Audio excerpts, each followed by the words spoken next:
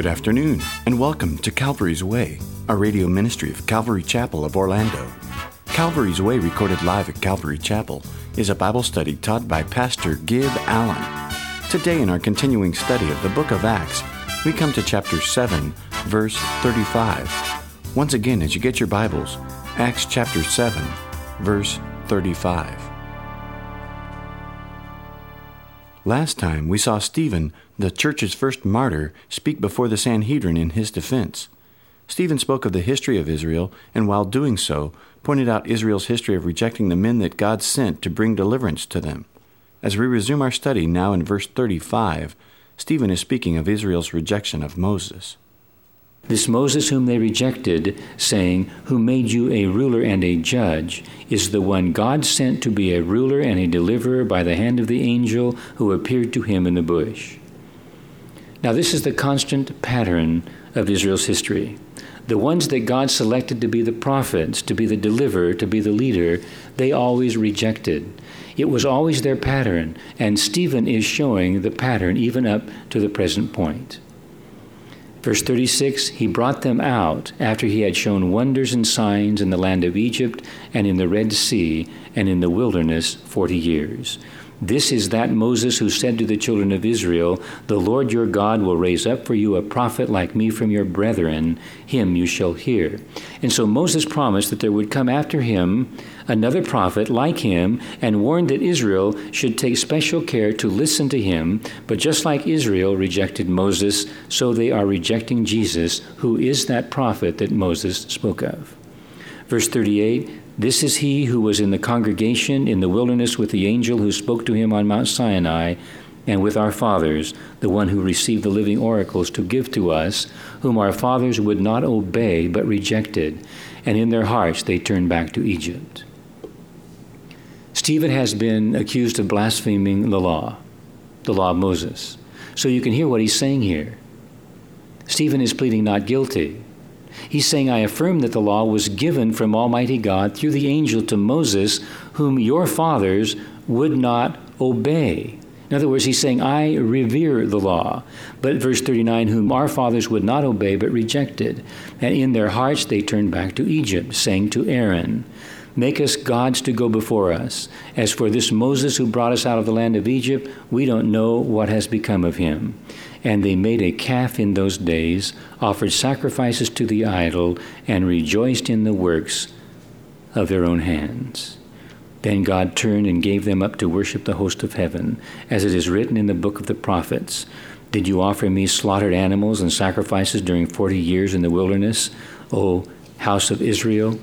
You also took up the tabernacle of Molech and the star of your god Remphan, images which you made to worship, and I will carry you away beyond Babylon.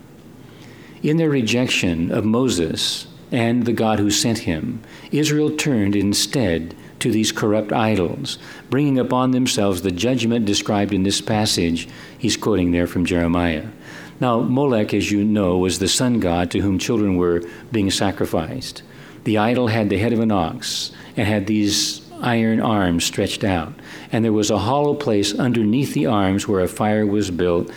The Israelites would put their babies on these arms and they would sacrifice and the babies would be burned. Molech was the god of the Amorites. Remphan was the name of a god connected with the planet Saturn. And so he gives them a specific example from Moses' own day, showing that the people weren't all that devoted in worship to the real God. Verse 44, our fathers had the tabernacle of witness in the wilderness, as he appointed, instructing Moses to make it according to the pattern that he had seen, which our fathers, having received it in turn, also brought with Joshua into the land possessed by the Gentiles, whom God drove out before the face of our fathers until the days of David, who found favor before God and asked to find a dwelling for the God of Jacob. But Solomon built him a house. However, the Most High does not dwell in temples made with hands, as the prophet says, heaven is my throne and earth is my footstool. What house will you build for me, says the Lord, or what is the place of my rest? Has my hand not made all these things? Now, what Stephen is showing them is this. You've accused me of blaspheming the temple. But you cannot, because first of all, the only structure God ever mandated was the tabernacle, not the temple. You see, the temple was David's idea, but never God's idea.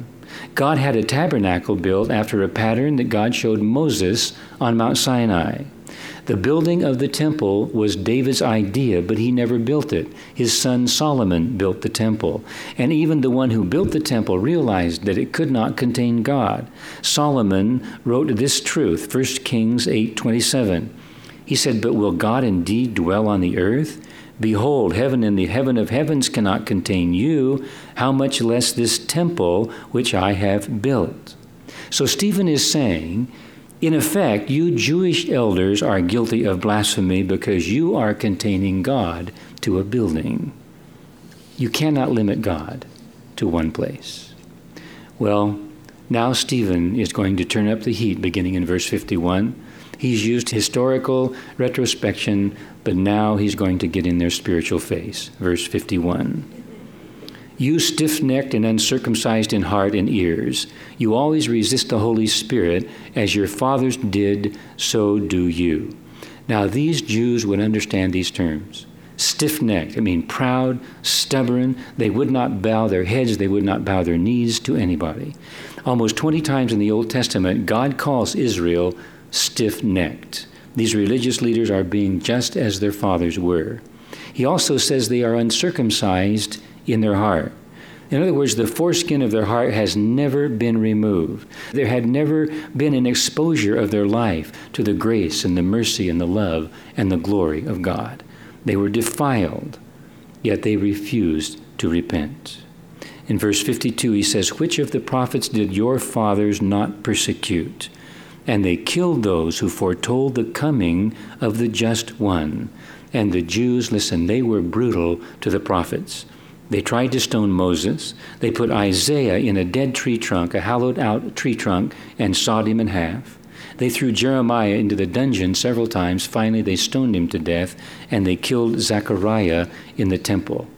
So Stephen says, "Which of the prophets did your fathers not persecute?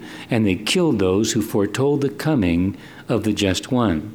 So these ancient prophets were telling about the coming of Jesus, the Messiah, and they were persecuted.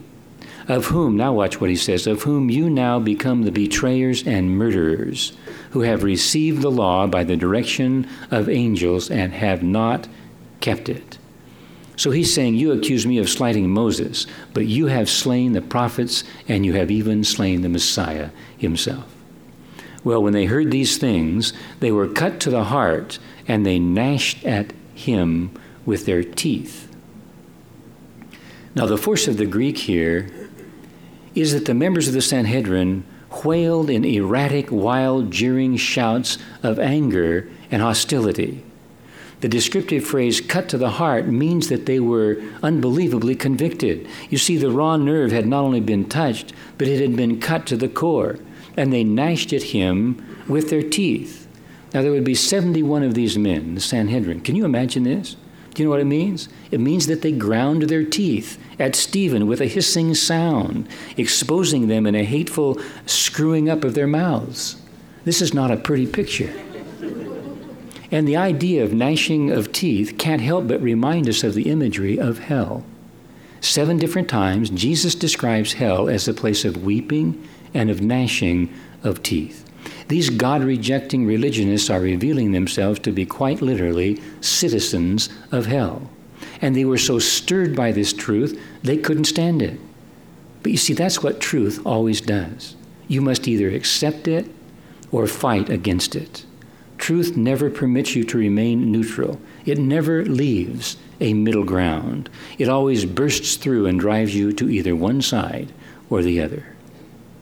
Verse 55, "But he," that is Stephen, "being full of the Holy Spirit," look at that contrast. They were filled with rage. Stephen was filled with the Holy Spirit. "But he, being filled with the Holy Spirit, gazed into heaven and saw the glory of God and Jesus standing at the right hand of God." Isn't that great? Now that's a significant scripture, because all of the other scriptures in the New Testament that talk about Jesus being in heaven talk about him sitting at the right hand of God. You see, Jesus stands to give a standing ovation to Stephen, whose fate makes him unique among all believers, the first of all martyrs among the followers of Christ. Verse 56, and he said, "Look, I see the heavens open and the Son of Man standing at the right hand of God." Now, those are almost the identical words that Jesus himself had used before this same group just a few weeks earlier at the trial of Jesus. Now, turn to Matthew 26, and we're going to look at that for a moment. Save Acts 7, we'll come right back. Matthew 26, go all the way over to verse 62. And the high priest arose and said to him, "Do you answer nothing? What is it these men testify against you?"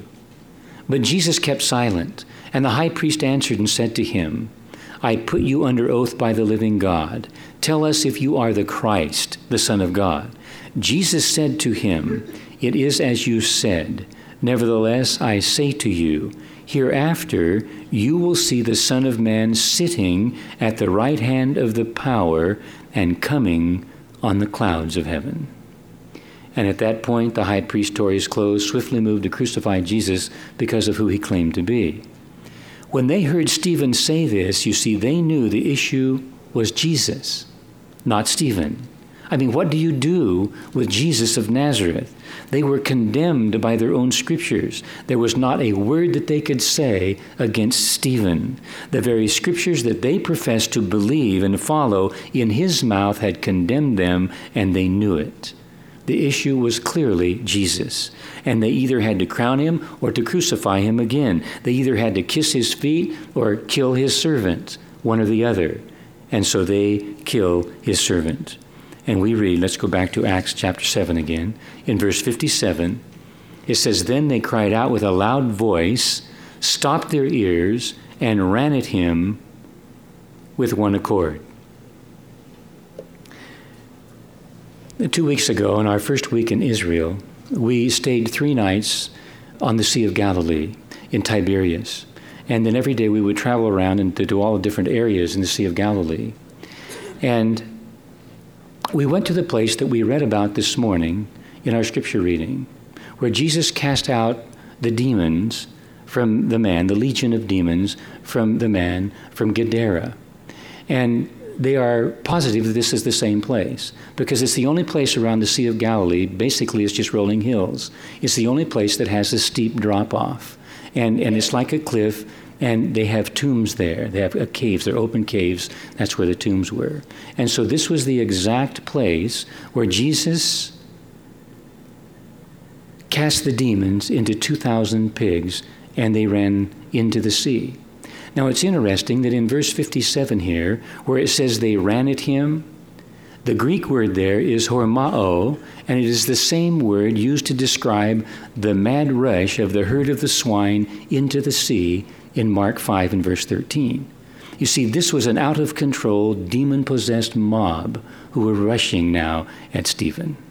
And verse 58 says, "And they cast him out of the city and stoned him."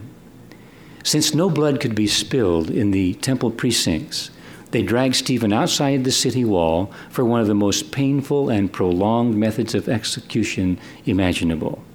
I'm going to read to you from the 2nd century Mishnah. It describes the practice of stoning. Listen to it, and I quote, "When the trial is finished, the man convicted is brought out to be stoned. When 10 cubits from the place of stoning, they say to him, 'Confess, for it is the custom for all about to be put to death to make confession, and everyone who confesses has a share in the age to come.' 4 cubits from the place of stoning, the criminal is stripped.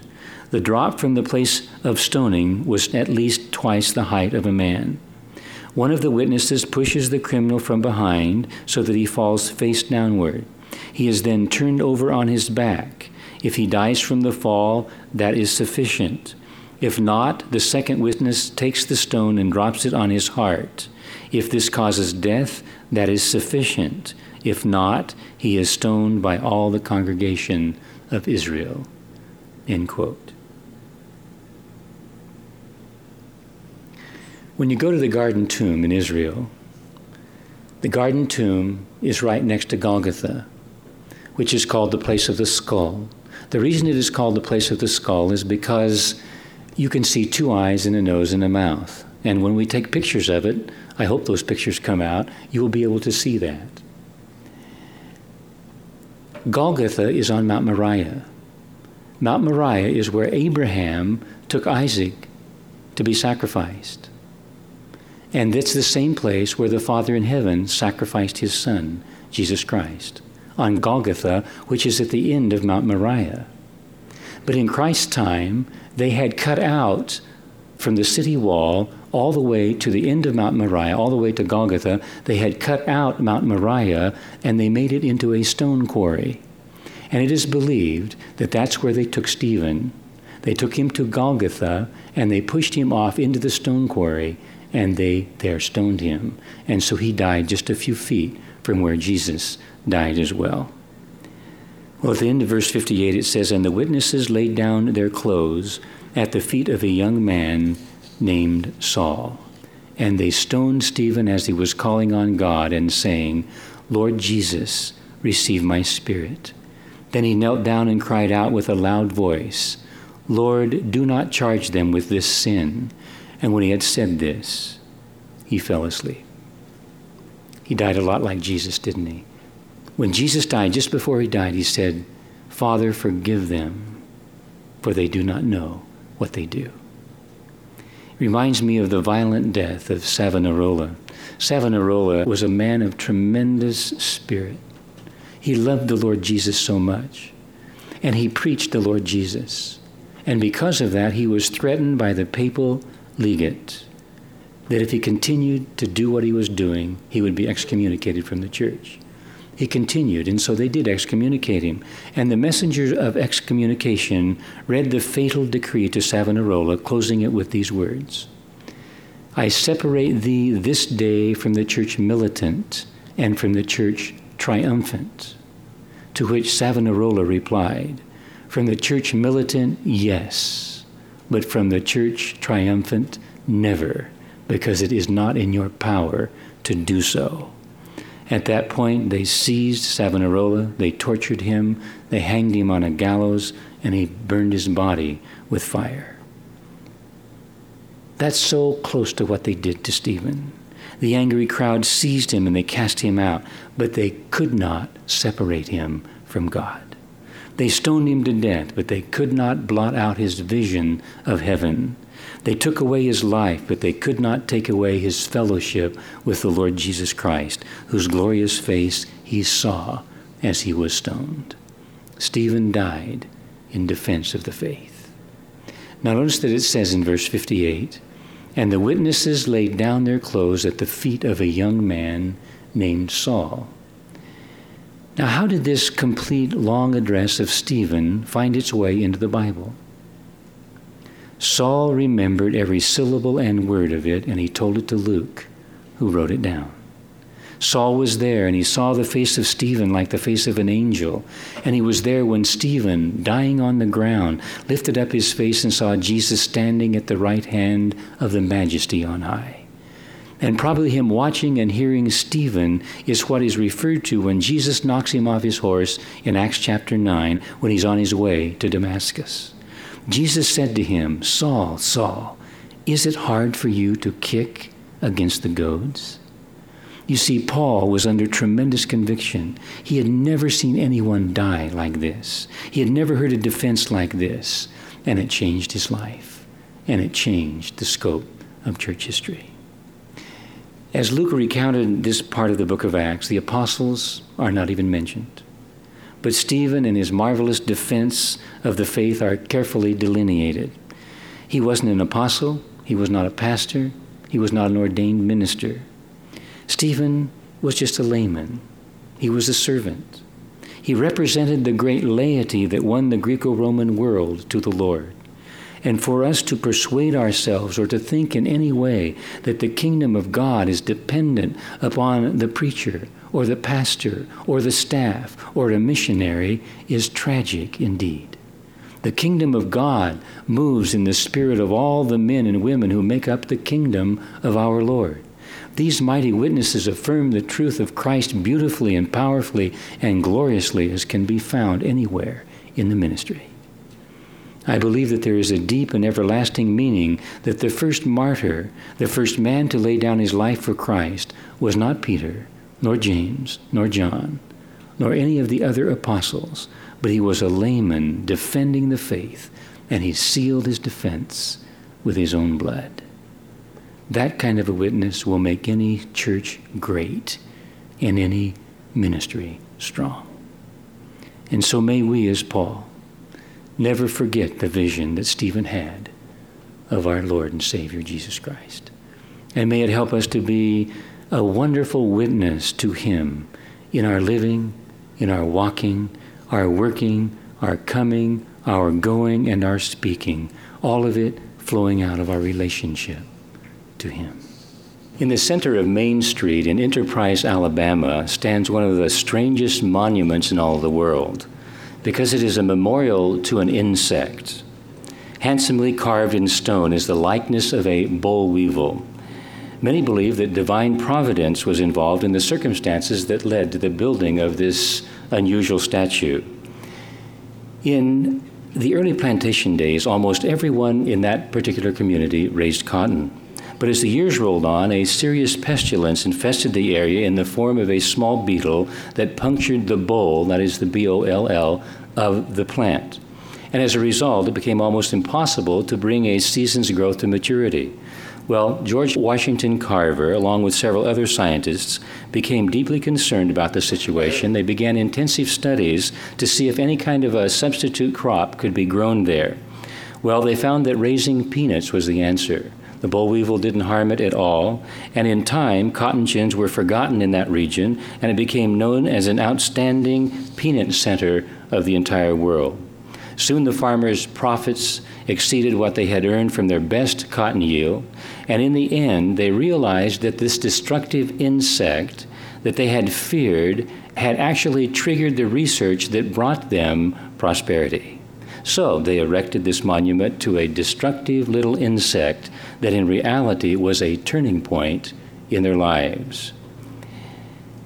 What looked like devastation and ruination was in reality the turning point, the seed that brought life and growth.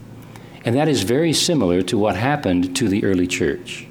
What looked like devastation and ruination and possibly the very end of the church was in reality the seed, the turning point that brought new life and caused it to grow beyond anyone's expectations. In Romans 8:28, it says that we know that all things work together for good to those who love God, for those who are called according to his purpose. And that is exactly what God did with the stoning to death of Stephen at the end of Acts chapter 7. Now, as you recall, in the first part of our study in the book of Acts, back in chapter 1, on the day that the Lord Jesus ascended from the Mount of Olives back into heaven, before he left, he said in Acts 1:8, "But you shall receive power when the Holy Spirit comes upon you, and you shall be my witnesses in Jerusalem, Judea, Samaria, and the end of the earth." And the book of Acts is the story of how all of that took place according to the program that Jesus had designed in Jerusalem, in Judea and Samaria, and then the end of the earth. We have come in our Acts adventure to the point where the gospel begins to go out to Judea and Samaria. It is a great turning point in the life of the church. Until now, it has been centered in Jerusalem only. And the church in Jerusalem, when you stop and think about it, it must have been like heaven on earth. I mean, they numbered already more than 50,000 people. And they had the apostles to minister to them. I mean, just think of listening to Peter preaching the power of the Holy Spirit every week. Imagine talking to John, the sainted apostle who leaned on the breast of our Lord at the Lord's table at the Last Supper. And think of looking and listening to the apostles and all of the wonders that they did. Even the shadow of Peter falling upon the sick could heal them and raise them up. I mean, just imagine a church like that.